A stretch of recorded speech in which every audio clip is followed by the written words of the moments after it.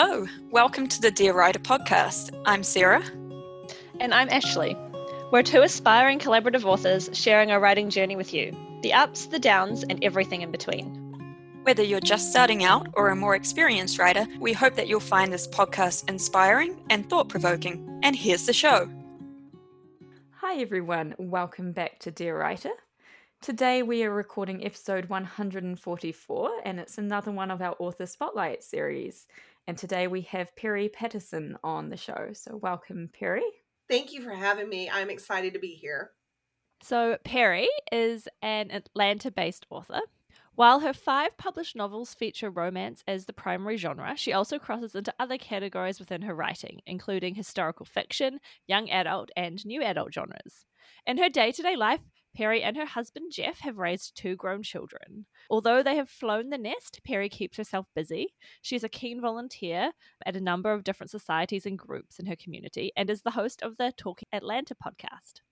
Perrie's goals are to write intriguing stories, the type of story you can't put down, ones which seem to take on a life of their own, with stories that crawl off the pages and into your heart. So welcome to the show, Perrie. Thank you so much. I'm excited to be here. Thank you for having me. You're very welcome. How we like to get started with these episodes is if you can tell us a little bit about your writing journey, how it first got started, and when you decided to pursue writing more seriously and began thinking about getting your book published. Well, it was never actually on my bucket list to write a novel, and now I've actually written 6 of those. But I'll tell you how it got started and how the idea came about.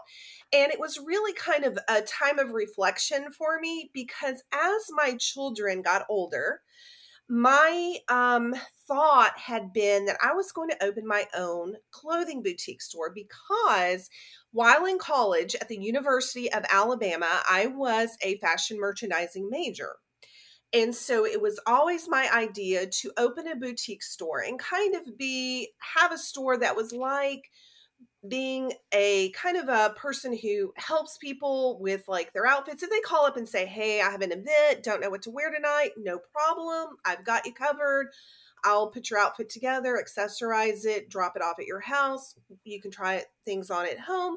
Whatever you don't choose, we'll credit back to your account. Kind of like having an online store, but a physical store also to go to, and kind of that special person that kind of is able to assist you in a more personal way. But the more I thought about that, and that was back in probably May of 2017, the more I thought about having that physical store, I thought to myself, you know what? I'm not really sure that's really what I want to do. Of course, I didn't know about COVID or, what was going to happen a few years later, but I just kind of didn't feel like that was what I wanted to put all my energy into, even though my kids were at the age where I could do that. So what I said to myself was, okay, Perrie, if you could do anything you want to do, what would that be? And I was really honest with myself. And I said, write novels. And I'll tell you why.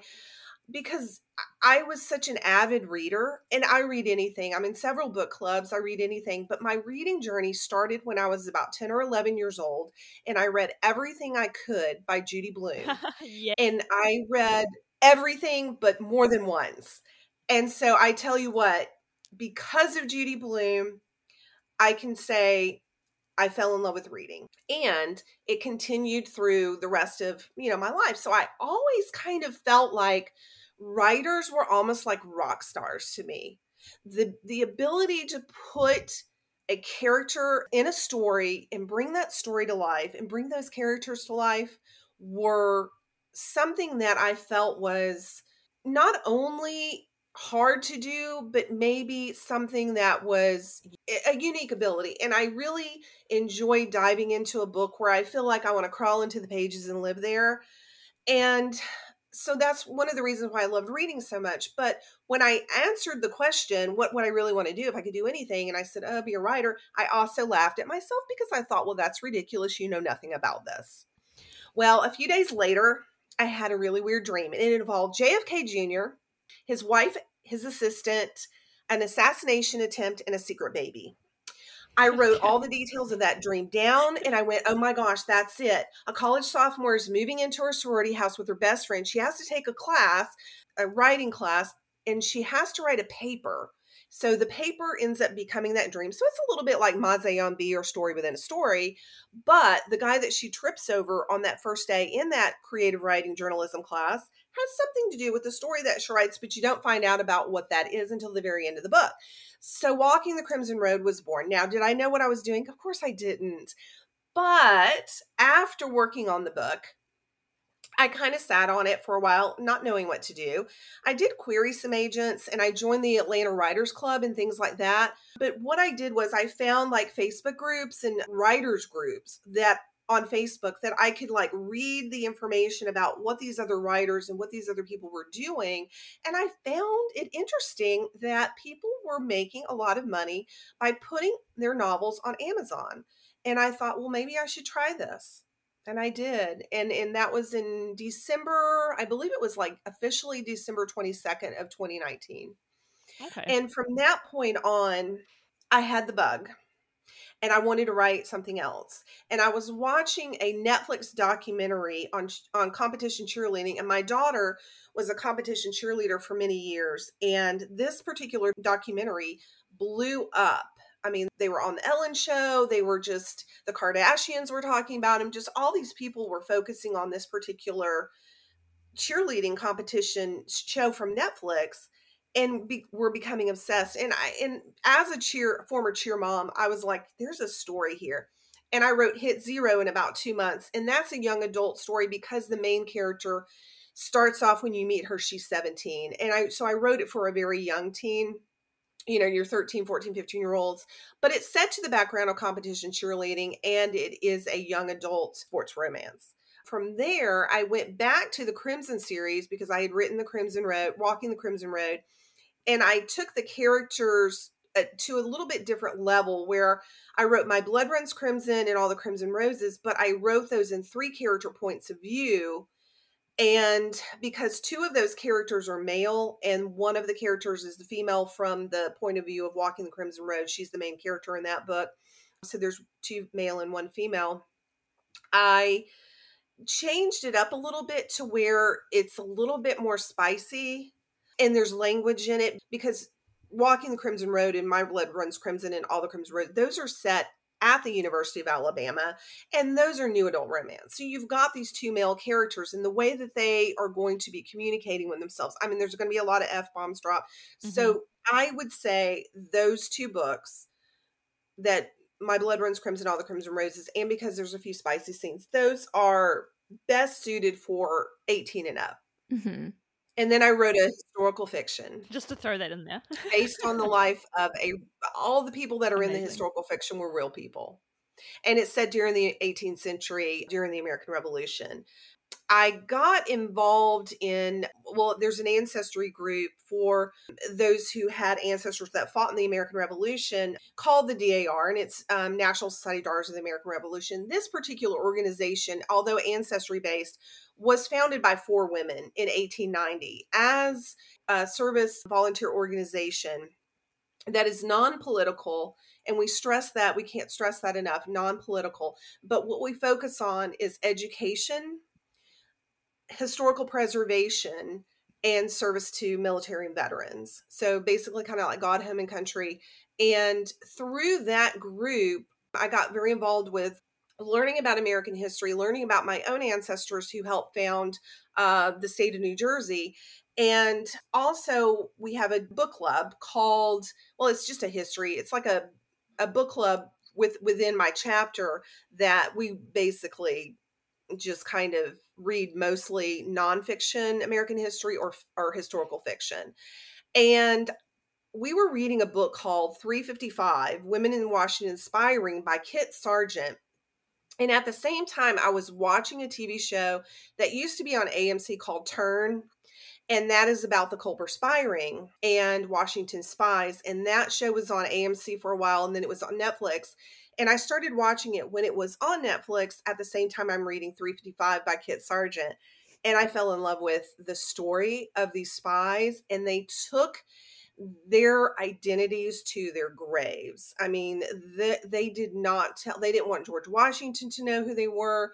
They literally, their lives were in danger because the British were certainly after anybody who was committing treason at the time. And their lives were in danger. So they had to keep it secret. So basically, I based the book, Leader of Liberty, Tale of America's First Spy Ring, on Benjamin Talmadge, who was a 2nd Continental Dragoon commander, but he was also the espionage leader for the Culper Spy Ring. So all of the people that are in this book, and one of the slaves that is a focus character in the book, they were all real people. So I do put a little bit like a mini bio in the back of who they were. And I like to tell people, don't go to the back and read the mini bios first. Read the story, start with the first chapter and fall in love with this little feisty 9-year-old girl and follow along with the story of what's happening in 1769 through March of 1783 and learn about these things. You learn a lot more about Benedict Arnold and what his treason was and what his treachery was than you would ever learn in a history class through just reading this particular book that I wrote. So I went to New York many times on research trips, in Connecticut also, to do research. And so I would drag my husband along with me. We've got to go do these trips. And he's just, whatever, okay. But that's one of the things that having kids that have recently graduated from college or, seniors in college now allows us to do, is that trips and research for these books that I've written. And it's become, I guess, it's become a fun hobby. But it's also something that, I really enjoy doing. And I think that with the learning process that went with my first book to I just finished writing my 6th, which is called The Tulip Tea, 24 Hours in NYC. It's a book that's set between Atlanta and New York, and it's about a female journalist who works for a magazine called Beyond, and they only feature women as subjects in the magazine. And she gets an opportunity to go and interview a woman who was running for governor of New York in this book, but she also runs into a former crush that she had in high school who's running PR for the event. I tried to make it a little bit funny. So it's kind of a light read, as far as like, well, I wouldn't say it's a light read, but it's definitely got a little bit of a feminism touch to it as far as like the story and some of the things that are in it. And it's almost finished with first round edits because, once you get your first draft down, it's kind of like, okay, I got it down on the page and let my betas read it, give me their opinions. And then it goes to my editor. And then my editor really kind of, takes it apart and like really gives me, chapter by chapter, paragraph by paragraph, ideas and changes that need to be made. So first round edits are almost done, but it'll go through second round edits before it goes to the next step, which would be formatting and then proofreading. Yeah. Getting closer. How exciting. Yeah. And I probably just told you so much information that you're just like, okay, that was a lot. It was a lot, but I've got 2 comments. First comment, I hadn't heard the name Judy Blume in so long. I'd forgotten she existed, but one of my sisters used to be just like you, devouring everything she'd ever written. But I was like, oh my gosh, I forgot about that.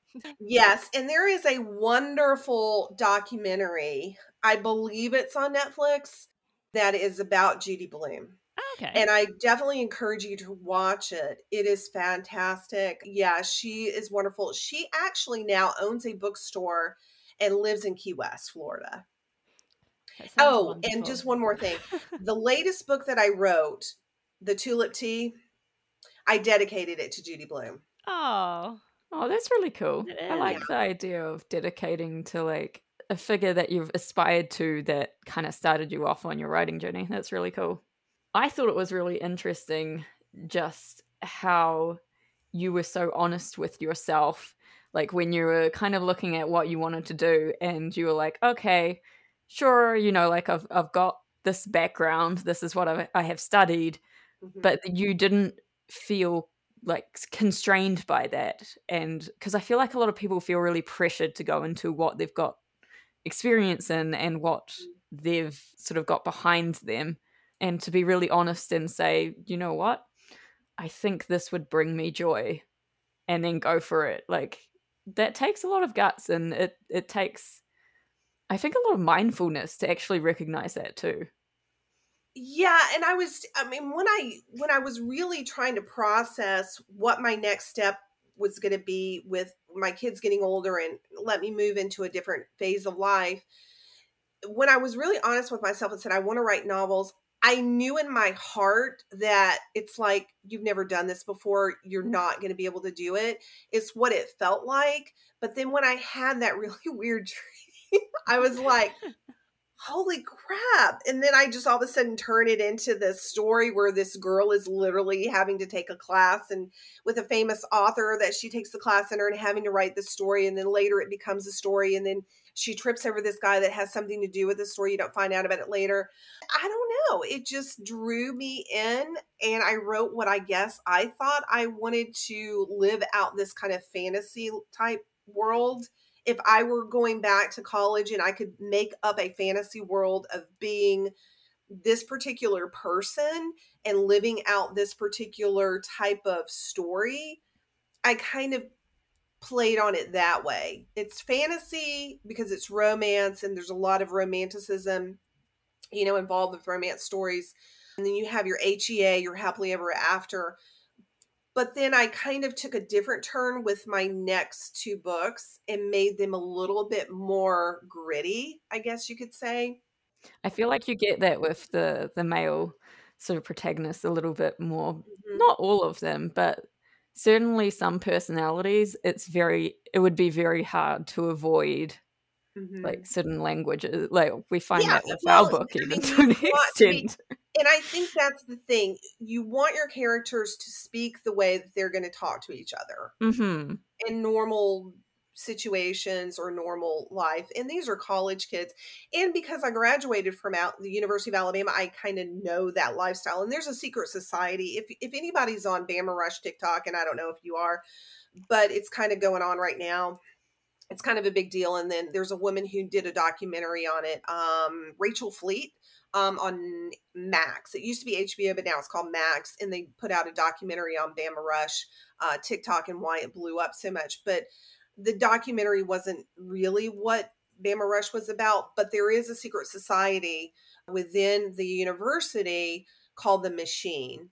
And the Machine is made up of different Greek houses, or original Greek houses, or members that are secretive to these original. You don't know who the members are in this Machine, but they control politics on campus and things like that. So my book kind of does a little deep dive into who they are, but I make them a lot more sinister than they really are in real life. I have them hooded and cloaked and like chanting in Latin and doing all these secret ceremonies that are in the dark and out in the woods with candles and all this kind of stuff. So I kind of make them a little bit more sinister, but I definitely put them in the story because it is part of the background of the university. Mm-hmm. Mm-hmm. Yeah.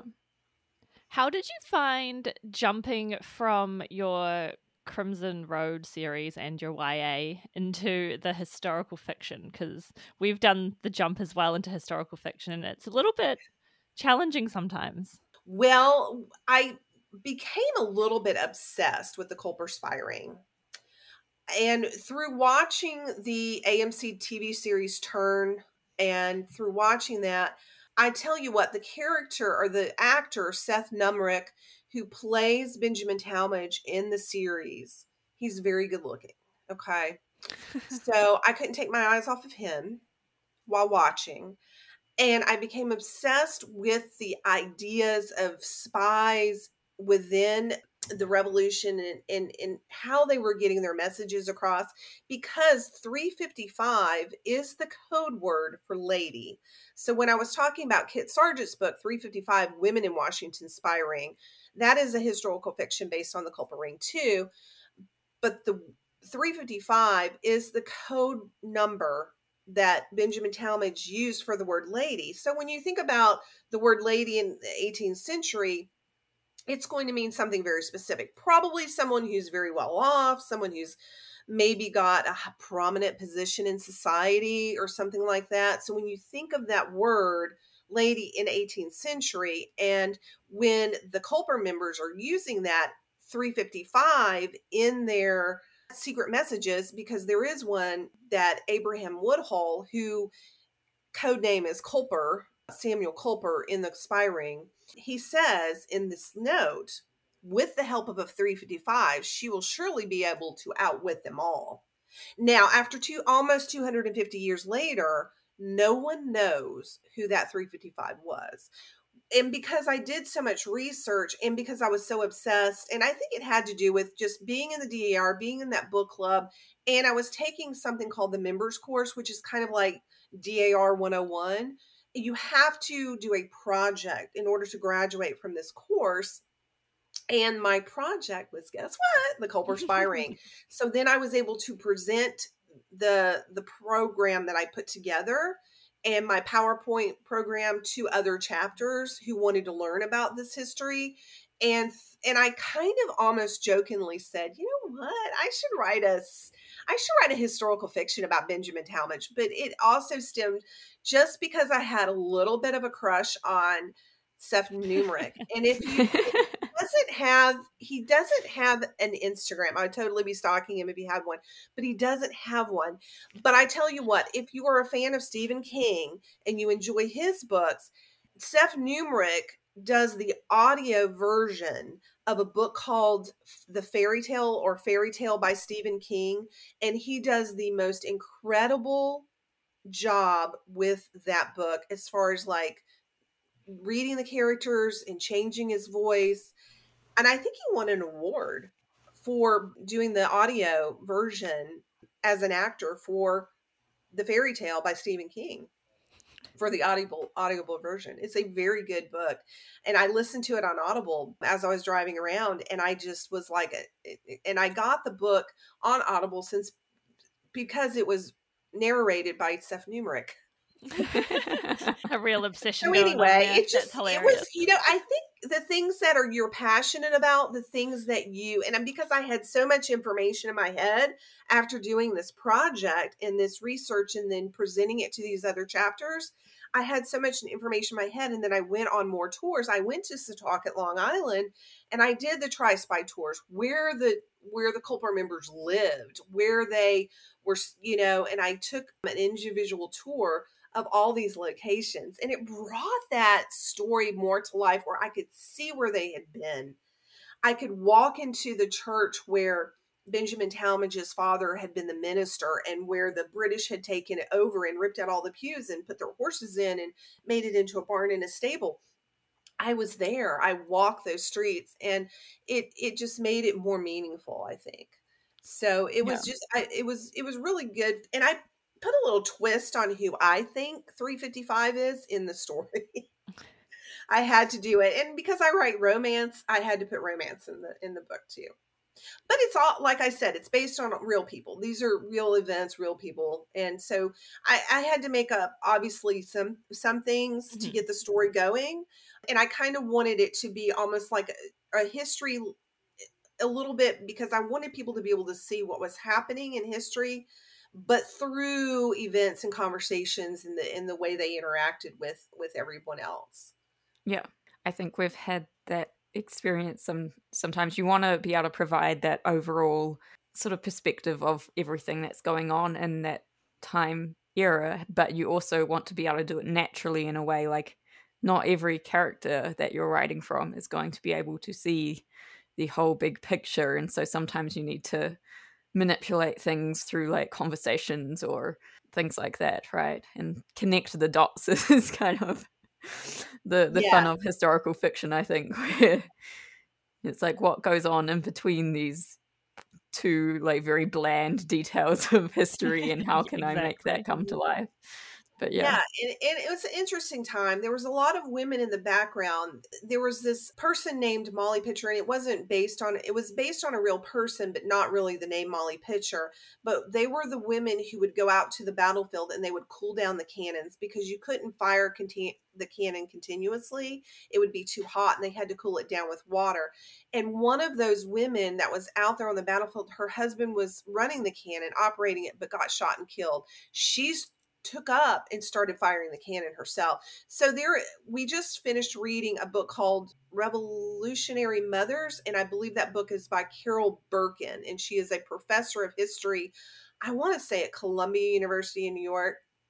I think she's 80, but she's written about maybe 8 nonfiction books. That's a really interesting book about the women that were involved in the different things that they did. Various women throughout the 13 colonies, the 13 original colonies that were involved in the American Revolution, and women that were dressed as men. They actually hid their identities and signed up. And one of them was Deborah Sampson. And Deborah Sampson's identity as a female was not found out until she got very, very ill and was in the hospital. But because she had hidden her identity for so long and was in battle and I think even rescued someone, she was actually given a pension. Oh, that's cool. These are things, I know you guys are not American, so you're probably like, well, okay. It's still fascinating, I find it regardless. interesting. I mean, like, but probably the most like American Revolution history that I know comes from like Diana Gabaldon's series. Me too.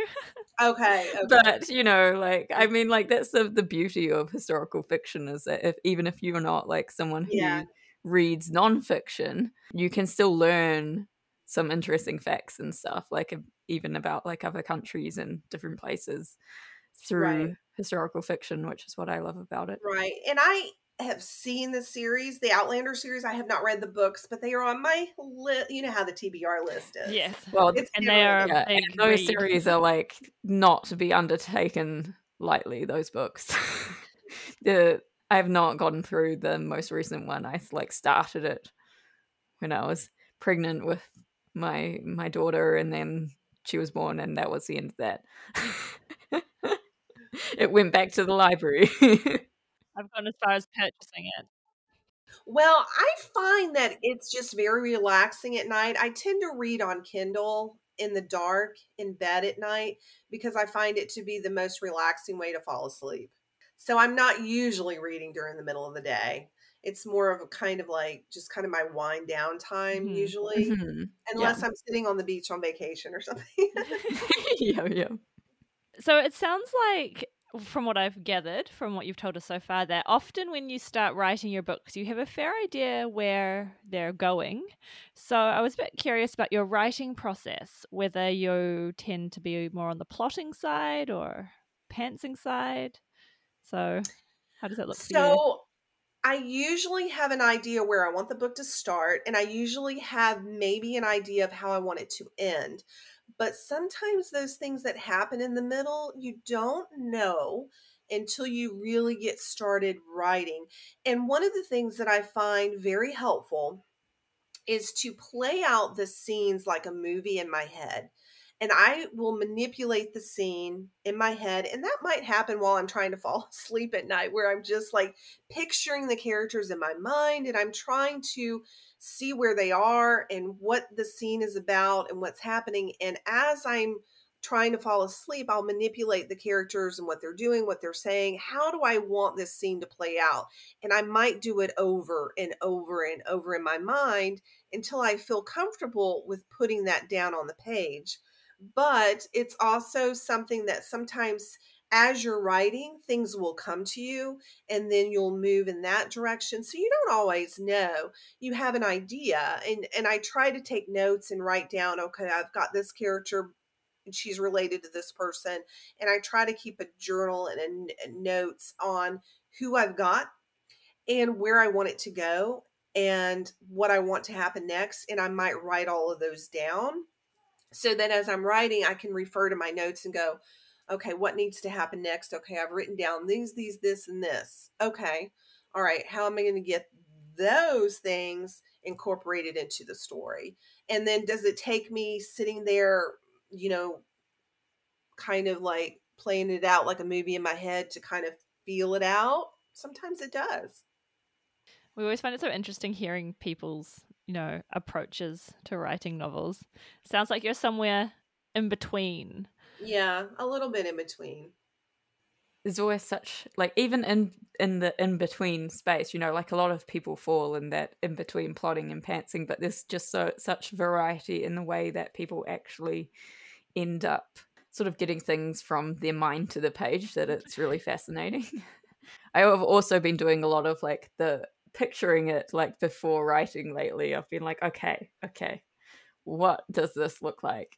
And I'm, as always, am getting stuck in the transitions is the part that I find the hardest, where you've got the character from one point and you're like, I've got to get them to that point, and it's like this murky middle. But I think that's been helping. Yeah, and I think a lot of times it'll help if you are writing about a specific location to physically go there, because Yeah. I think that definitely helps to get the vibe and the feel and really kind of put yourself in that position, in that place, and then be able to write about it. You know what this means, Sarah? We have to go on holiday to Greece together, obviously. Definitely. Leave the babies at home. Yeah, See ya. exactly. We'll be back in a month. Yeah, my husband went to Greece on business a few months ago, and of course he's like, I don't think I can take you on this particular business trip, but maybe next time. So, yeah, but he travels quite a bit, and he used to travel quite a lot, like for a while. He was even Diamond on Delta for a while. Not Nice. anymore. I mean, he's lost all that. He doesn't travel quite as much anymore. And for a year and a half, he worked from home. So, Yeah, for sure. I think a lot of people have gotten into the working from home and not really like come out of the working from home as well, which has its benefits and its downfalls. And see like people getting a bit more isolated these days, but it is good though, like being able to sort of roll out of bed. yeah. Yeah. And when I'm working on a book, because I'm so task oriented, I'll start maybe at 9 a.m. And if things are going well, I may not stop until 4 or 5. But that's one thing I try to push myself. And it's like, even if it's only an hour that I sit down and write, I've got to get, that in, because you want to keep that story fresh in your mind, and you don't want to go Yep. too many days without sitting down and working on it, or even rereading what you've written. Yeah. So first you have to hash over it again, and then to be able to get into the headspace is a lot harder for sure. So you said you caught the publishing bug earlier when you first put your the Crimson Road on Amazon. How did that go for you in terms? Was it very much like a learning process doing the self-publishing route, or did you do a lot of studying up on how to self-publish beforehand? Yeah, I mean, I think I found some writer Facebook pages and I looked at their comments and everything first, but it was definitely a learning process. And since then, everything I have is on Amazon. So all 5 of my novels that are out are on Amazon. But then I've also added a few books to Barnes and Noble, because I feel like they do a very good job with the hardbound, with the traditional dust jacket cover. I really like Mm-hmm. the way that they do that. So a few of my books are on Barnes and Noble. And then, of course, a couple of them, my latest 2, All the Crimson Roses and Leader of Liberty, Tale of America's First Spy Ring, those are available through Ingram Spark. So that means that any local independent bookstore can order those. Yeah. But it can be a very daunting process, especially for someone who's not very technical as far as like learning technology and like how to format. So I happen to use my husband for those technical things. I have him help, and he does a great job with helping. So I have him in my corner helping me with that. But I like the fact that I can work with an editor that I enjoy working with. I've worked with her, not necessarily on my first book, but I think she came in on my second and the other ones. And I feel like she's very knowledgeable and does a really good job with pointing things out to me. And she's a ghostwriter too, so she's very helpful. I think it's helpful to have a good editor. And I think that, just through writing my first book and writing my fifth, you can see a huge difference. I've grown, I've matured, I've learned a lot. Because my first book is just okay. I mean, it's okay, but it might get better toward the end, but it's not great. I wouldn't say it's great. My two best books are my two latest books. Yeah. All the Crimson Roses and Leader of Liberty are for sure. And then the sixth one that's coming out, I think is, from what my editor has said, she says she likes it because it's very fast paced and it moves quickly and she's enjoying the story and the characters. So I think that when you do something, it's just like with anything. The more you practice, the more you do it, the better you're going to get at it. Yeah, for sure. So we've touched on your most recent book, Leader of Liberty, a few times so far. Would you like to give us a little bit more of a rundown about it? So that's Leader of Liberty. Here is kind of a picture of the cover. I don't know if you can see that or not. Yeah, that's really cool. Just for our audience, then it's got like is that a scroll that says join or die? This is a flag that says join or die, and it Sorry. is a snake in different segments, and each of these segments is a different colony. So this was created originally by Benjamin Franklin, and he was basically kind of saying, because these 13 colonies are separate, they are going to have to join together in order to fight the greatest army in the world. That's a really cool cover. Thank you. That was a photograph I snapped when I was in Tappan, New York. One of the original locations for where they held John Andre, who was the espionage leader for the British. Before he was executed, they held him in a place in Tappan, New York, which is on the western side of the Hudson River, just south of West Point. And they were holding him there. And it's also a location where I believe Alexander Hamilton stayed for a while. And I snapped that photo of that flag outside the building, and then I turned it into black and white. And then I asked a college student from the University of Alabama to help with adding the smoke that I wanted on it and the caption and the wording and everything. And then on the back cover, this is a photo that I snapped with a flag on a fence, and I placed that flag on the fence and snapped the photo when I was in Setauket, Long Island. So all the covers that I have are photos that I have shot the cover for. This particular one, Hit Zero, is actually taken on a beach in Alabama, and this is my daughter. She is doing the heel stretch here with her leg in the air, and then her cheer shoes and everything are in the sand. For the cover of Hit Zero, I snapped that photo at 6 a.m. at sunrise for all the, and you can see some of my covers behind me, but these were all taken, like this was, let's see, this one was taken at a lake in Tuscaloosa, which is where the University of Alabama is. This is actually just me looking down at I was on literally a sidewalk in Tuscaloosa, and that's just kind of me. You can see that. Not the greatest cover, but this one was taken in front of a fireplace. This is my Blood Runs Crimson. In order to create this look like there's blood in this, it is Mio drink flavoring that you drop into water. And so I had... You're so creative with my these husband pictures. was I love holding it. that, squeezing it, and it was dropping in as I was snapping the picture. That's how I got that. That's really cool. So for my latest book, it's not going to be a photo that I've taken myself, although I do enjoy taking them and using them because they have something to do with the story. But I have a couple of girls, college students, that have worked on that cover, and it's not out yet. So we're still kind of tweaking that. I love how that you're so creative with the photography as well. Like it's really fun to be able to use those pictures, and they look very professional as well. You wouldn't guess that you were the photographer behind them. So I think you've done a very good job. Thank you.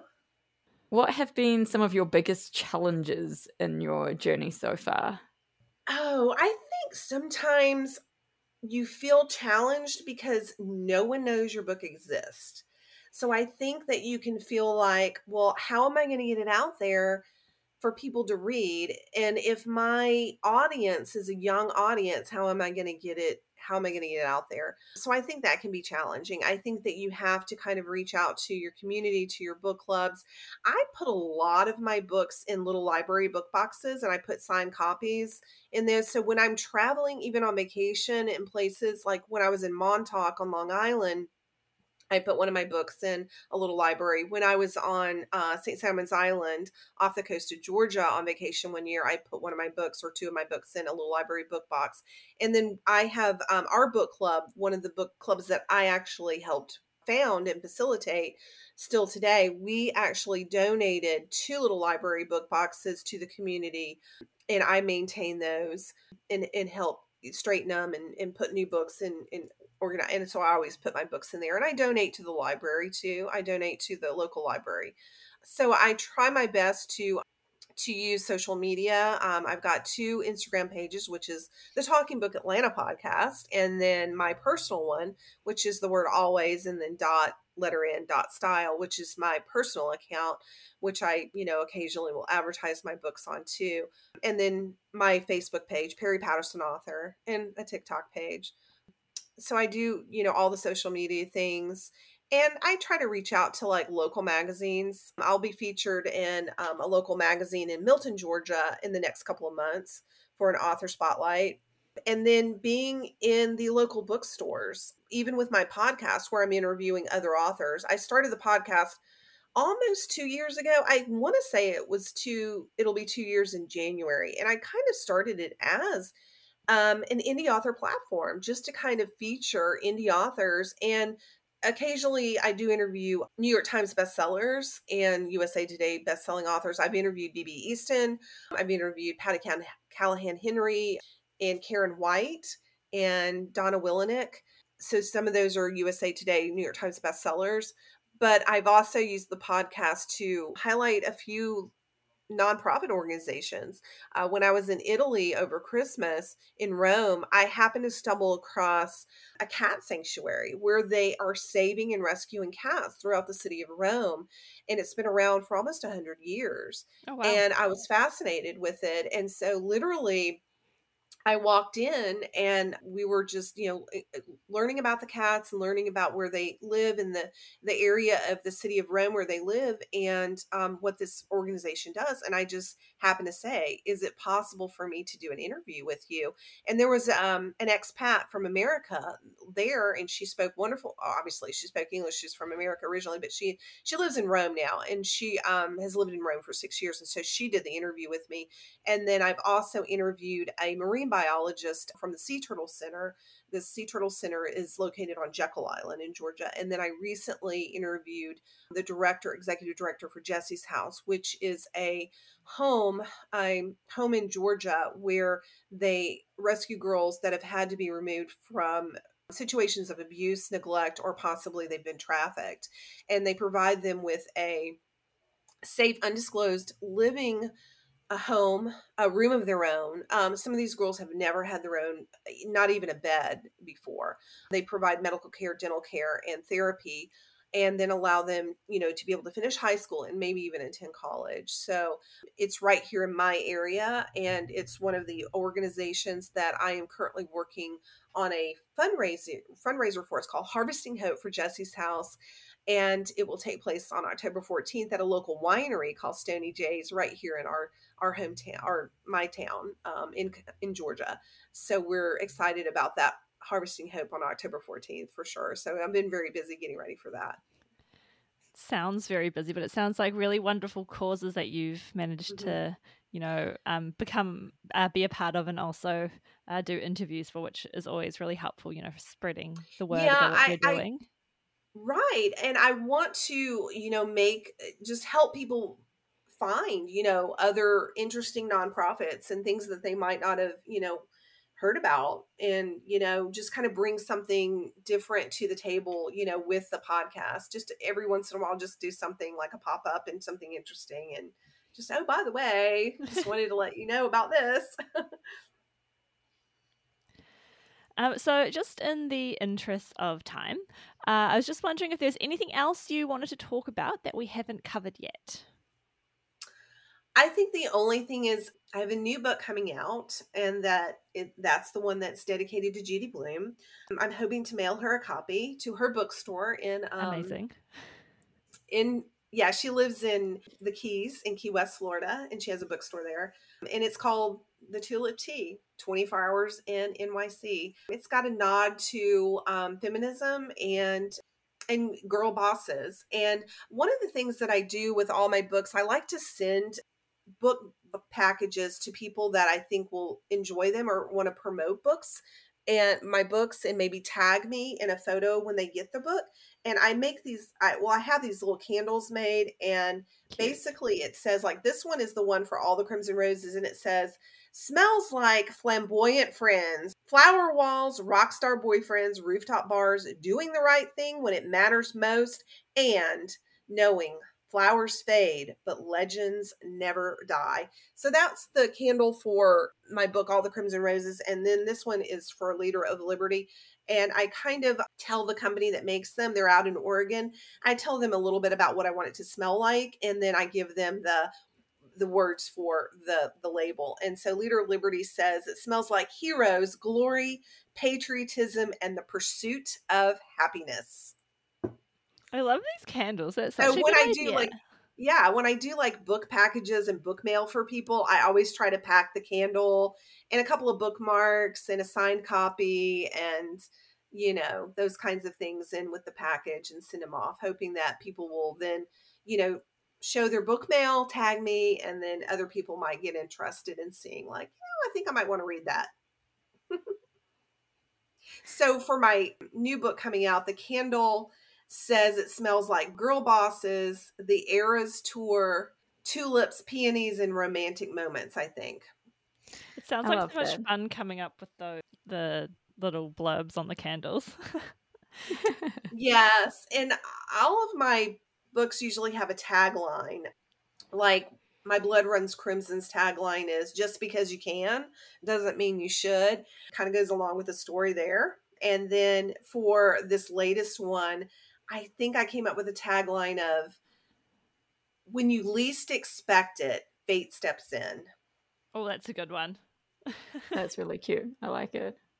So, if people want to get in touch with you or purchase any of your books or any of your merchandise, your candles and bookmarks and things, how would they go about doing that? My website is www.perrie, P-E-R-R-I-E, Patterson, Patterson.com. perriepatterson.com, so they can message me on my website. They can also buy a couple of my books from the website. It'll take them to the Amazon link.